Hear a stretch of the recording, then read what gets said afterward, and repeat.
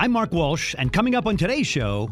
When we talk about venture capital, when I do my dinners that you come to, I call it venture investor roundtables because I feel like there's different sources of venture capital now. It's not just the typical VC fund that has a institutional backing.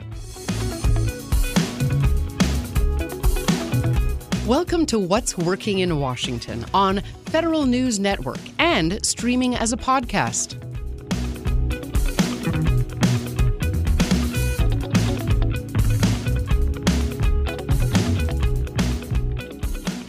It's What's Working in Washington. I'm Mark Walsh, your host.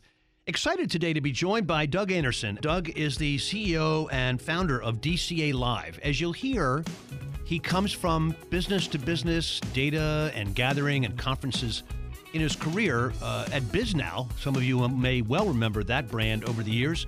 BizNow in Business was a radio show that back in the day I was a guest on. So, wow, talk about sort of a convergence of media here.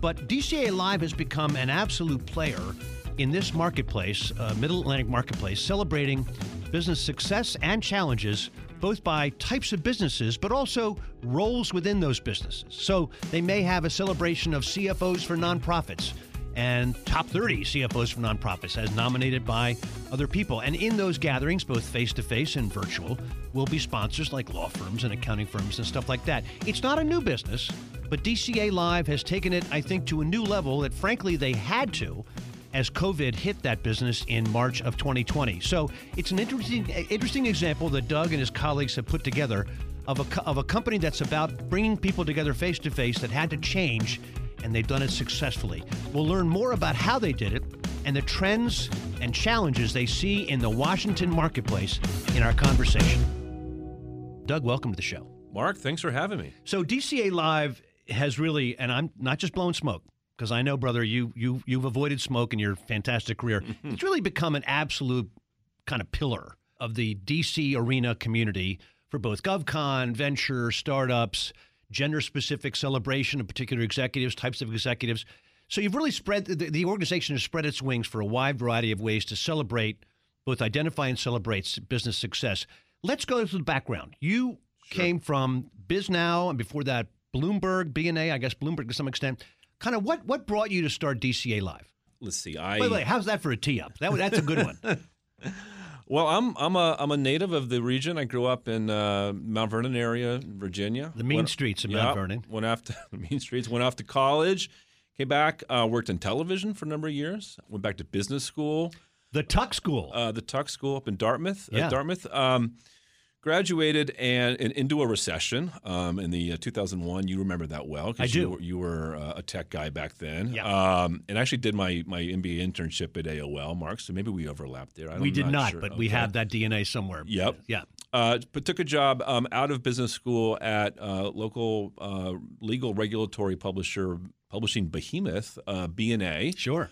So you mentioned Bloomberg. Bloomberg later acquired them in a $1 billion deal. I was gone by then.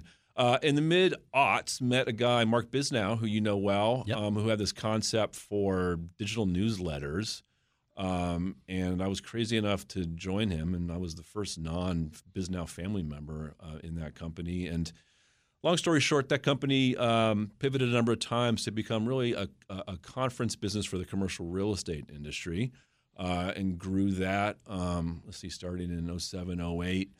And sold it to a private equity firm in 2016, at which point I needed a new job. And I'd gotten used to kind of working, the BizNow style, which was work a lot, but from anywhere and whenever. So I wasn't going to go back into a company, and I had to kind of figure something out. So I had learned how to do events. I'd learned how to bring together business communities. I'd learned how to make a living doing that.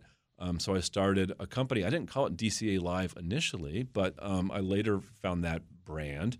Started hosting events, large events for mostly the tech community, real estate, and then began to find other pockets where I could use the same formula within functional areas like CFOs and chief HR officers, chief marketing officers.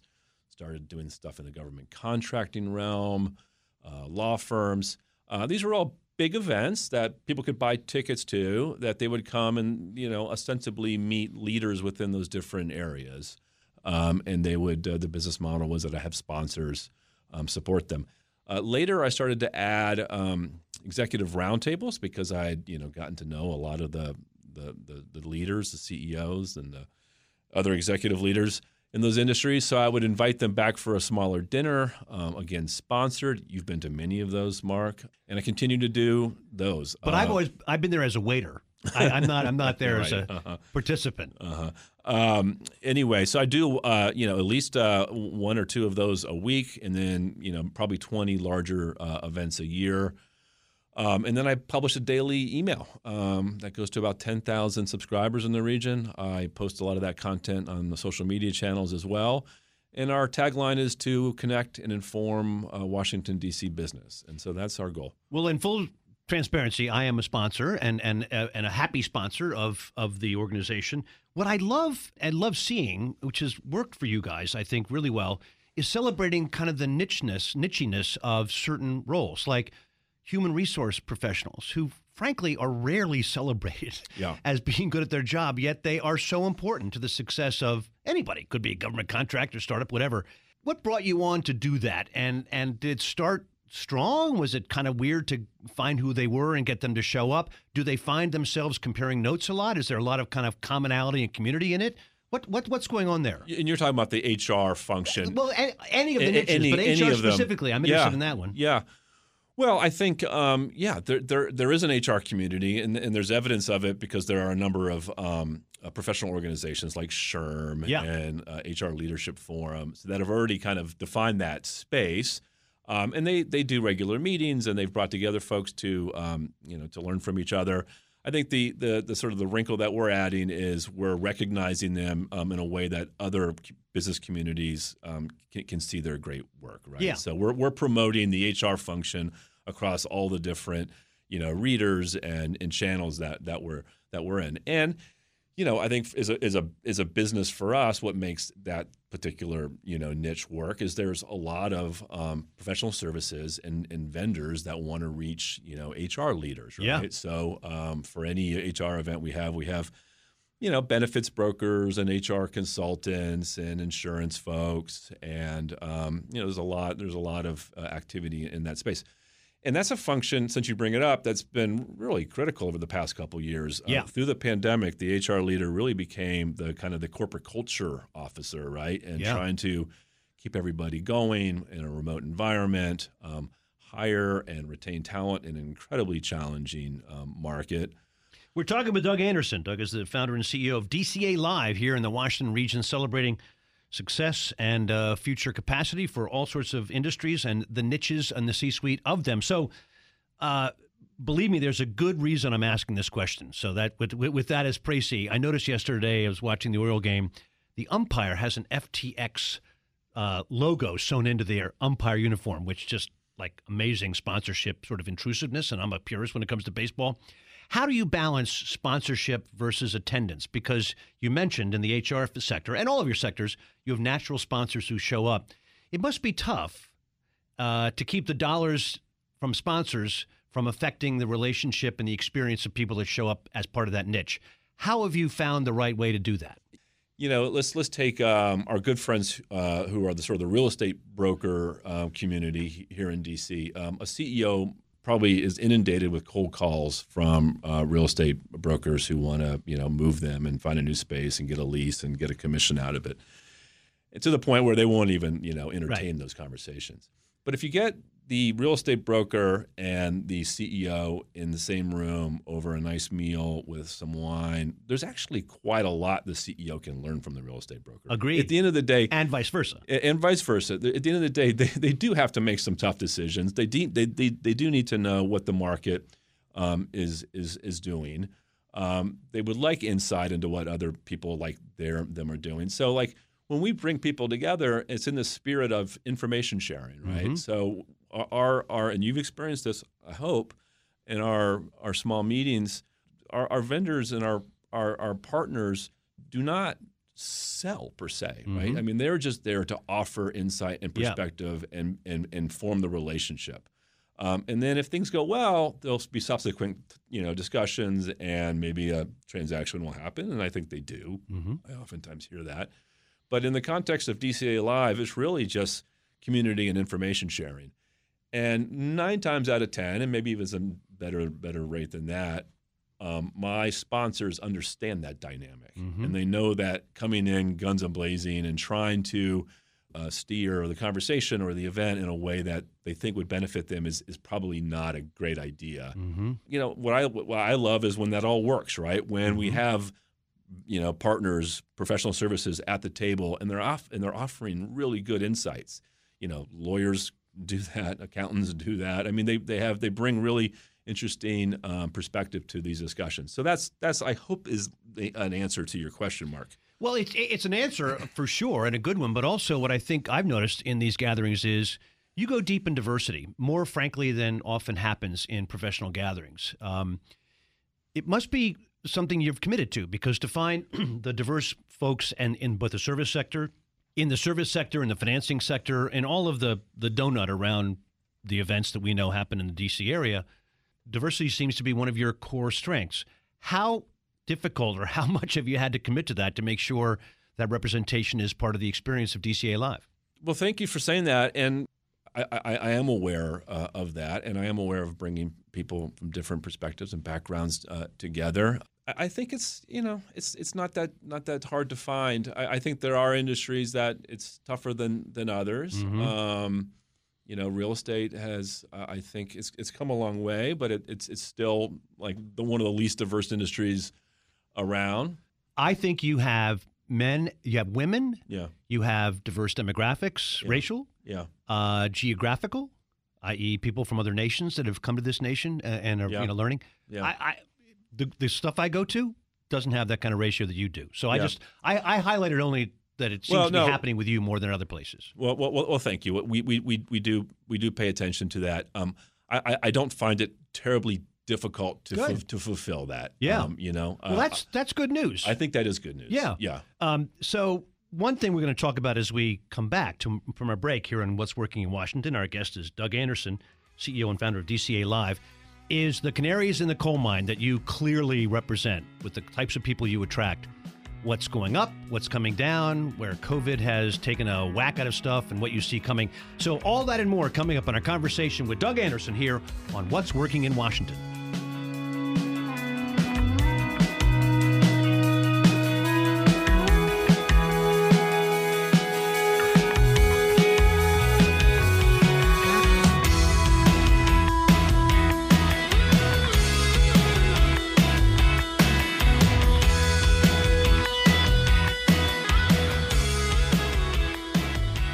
We're back on What's Working in Washington. I'm your host, Mark Walsh. Our guest today, once again, is Doug Anderson.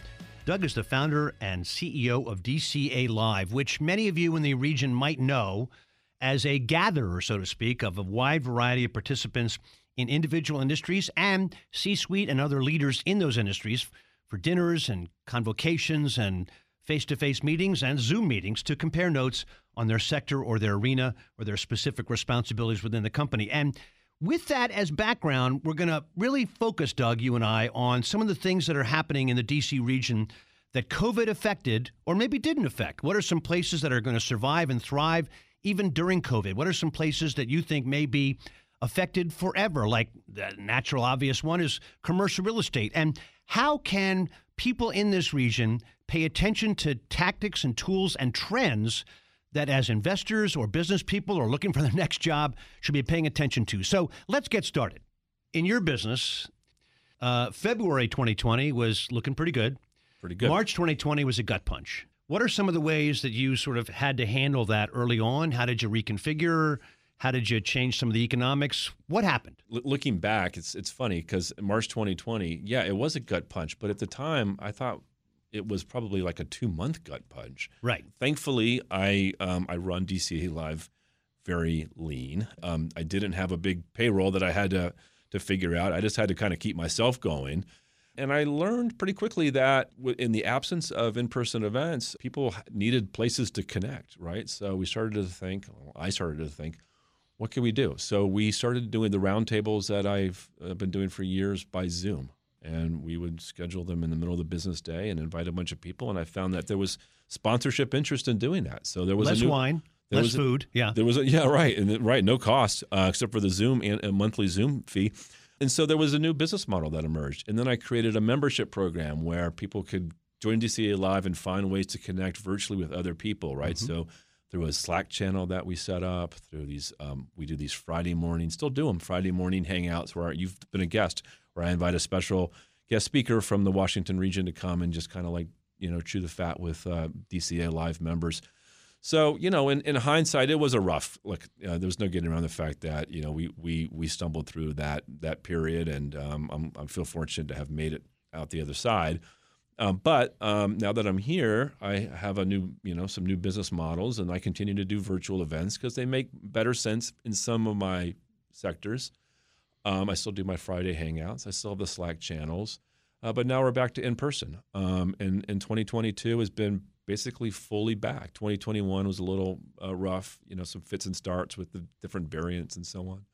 But now we're back, and a diverse product portfolio now. So hopefully we have a healthier company going forward. Well, you've had a couple recently that seem to be just jam-packed. So there seemed to be kind of a cork underwater being released. A lot of enthusiasm to get together. Did you see that energy in your recent ones? Yeah, I think so. It's mixed because there's a lot of energy to get back, but I do also think that there's some segment of the local event going population that got kind of used to not going to stuff. Yeah, because they weren't coming into the office and they weren't in the natural rhythm of going to an event after work or whatever. So, I think there's some challenges in getting people back, and it's not related to COVID or anything. It's just back to putting on makeup and, getting in your car and driving the Beltway and parking and, all that kind of stuff. Like, it got kind of easy not to do that stuff for a while. Well, cargo shorts and Crocs is pretty comfortable, so why change out of that? Yeah, we have made our dress code, not there's a strict dress code, but we have made the dress for our events casual. Yep. I've tinkered with the times because I realize that people aren't really leaving the office at 6 o'clock anymore because they weren't really in the office to begin with. Mm-hmm. So maybe we start a little bit earlier. And all of our events have always been as accessible as possible, right? We try to find spots that are easy to get in and out of, and we try to keep the ticket price low. So trying to remove as many barriers to coming to an event as possible. But still, I think there's people that just haven't got back in the swing of things. That said, we're doing fine. Yeah. Yeah. Well, it's a robust economy, as we know, with one giant customer, the United States government, for lots of GovCon suppliers, the mergers and acquisitions environment surrounding that. That seems, from where I stand, that seems to be doing okay. But there's some canary in the coal mine moments, I would argue, for some other arenas. I think number one seems to be commercial real estate. What are you seeing there? What do you see happening in the future? Well, commercial real estate includes a number of different asset classes, right? Yep. So during the pandemic, things like industrial and data center did really well, and I think those will continue to. Now, those are not core, products here in the region. Of course, there's a lot of data center stuff out in Loudoun. I think what you're probably referring to is downtown office buildings, right? And not just downtown, but in suburban markets too. I would say a couple things. One is it depends on the market, right? So there are pockets that are doing very well. Reston Town Center, the Wharf, Noma, and the Navy Yard areas. Anywhere that's kind of new, where there's got sort of new amenities and exciting, life that attracts, younger workforce types, are doing pretty well. The stuff that's really suffering is your old downtown stuff that's, older buildings, and then sort of the corporate office park, like where Marriott used to be out there and Bethesda. Of course, they've moved to downtown Bethesda now. And those kinds of more off the grid office product, those are doing very, very badly. And I think that the owners of them are left with, not many options. Some are converting them into residential properties or other sort of mixed use properties, mega churches or what have you. And I think that will be the way out for some folks. My understanding is that I'm not an expert on real estate finance, but that you do accept a much lower valuation for your building once you've converted it to residential or something. Yep. But that it may be the choice of that or zero if it stays office. So the market, the real estate market has fundamentally changed. It will never be as big as it once was. The older product will be torn down or converted into apartments.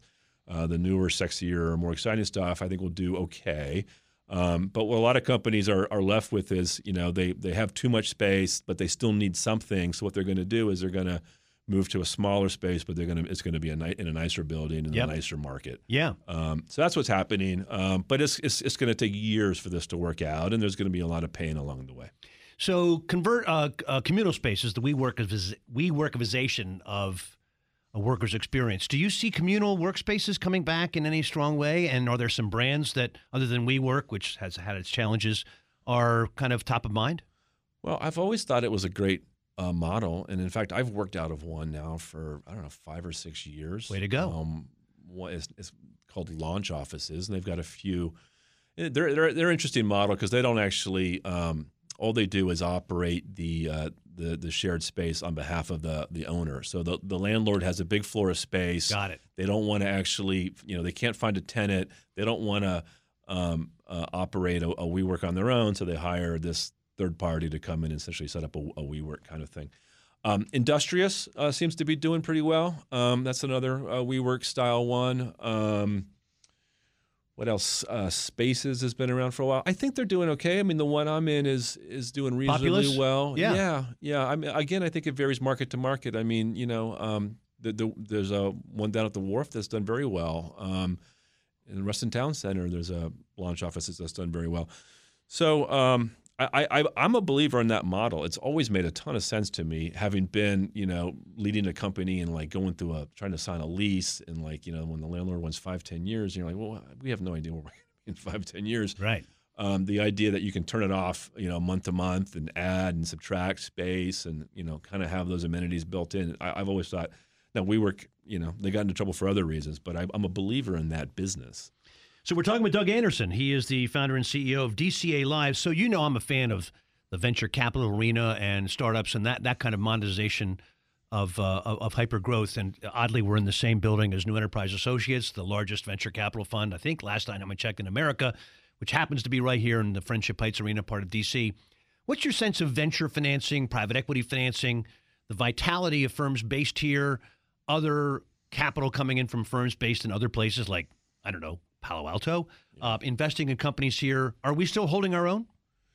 Yeah, well, it's interesting. I think that what the pandemic did is, introduce this this more national concept of venture capital, where it used to be if you were a local company, you would go raise money locally. Yeah, and it would most likely be from one of a half dozen or so well-known venture firms. And I think that's gone now, right? If you are now raising money, the whole world is basically open for business. People are, doing Zoom calls and raising money without ever having met the investor in person, and that's very common. So that works both ways for us, right? I mean, it means local founders can find capital anywhere. Mm-hmm. It also means local sources of capital can find investments, anywhere. Yeah. How all that nets out, I don't know. I think it's a pretty healthy local market now. I think that in 2021, it was very frothy and unsustainable. The pendulum had swung all the way to the founders. They were getting ridiculous valuations that, by the way, weren't going to help them down the road anyway. Right. They were getting, great terms. The deals were very, very competitive. I think that's cooled off. Yeah. I think due diligence is much longer now. It's much tougher now. It's much tougher to get capital. But that's probably how it should be, and I think you would agree with that. Yep. And then one last point I'd raise, like when we talk about venture capital, when I do my dinners that you come to, I call it venture investor roundtables because I feel like there's different sources of venture capital now. It's not just the typical VC fund that has an institutional backing. There are lots of family offices that are doing venture deals. There are syndicates of angels. I'm sure you're part of some of those that are doing angel deals. There are corporate venture programs where big brand name companies are doing seed investments in smaller companies. So there's way more sources of capital, and what that's done is it's made the founder their ability to kind of navigate that is a much more of a premium on the skill to do that. Like what kind of investor do you want, right? And and all those I just mentioned come with different terms and different horizons and different expectations and all that kind of stuff. So there's more capital out there, but it's just kind of trickier to figure out which kind you want and how to get it. Not much time left, my brother, but what's your sense of a real quick lightning round? The R word, recession. Are you seeing a geographical inability to, or I should say ability to withstand a recessionary environment that DC always seems to have? Or do you think we're going to be part of it if it happens nationally?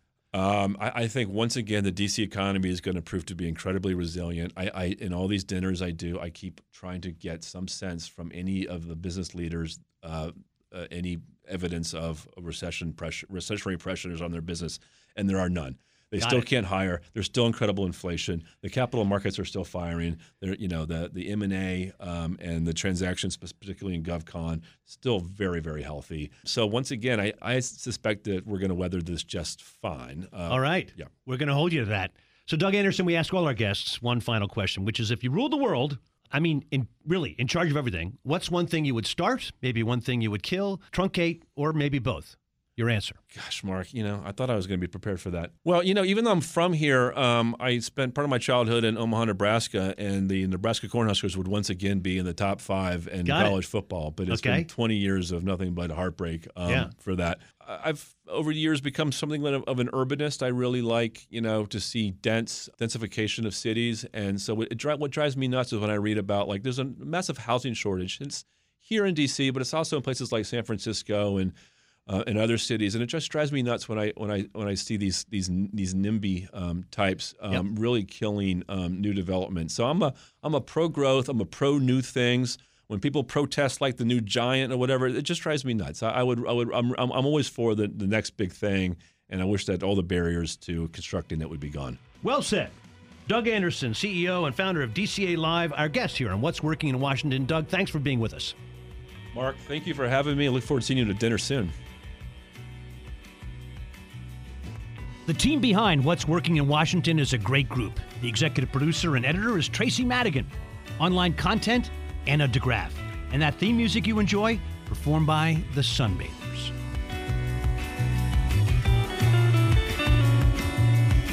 You've been listening to What's Working in Washington on Federal News Network and streaming as a podcast.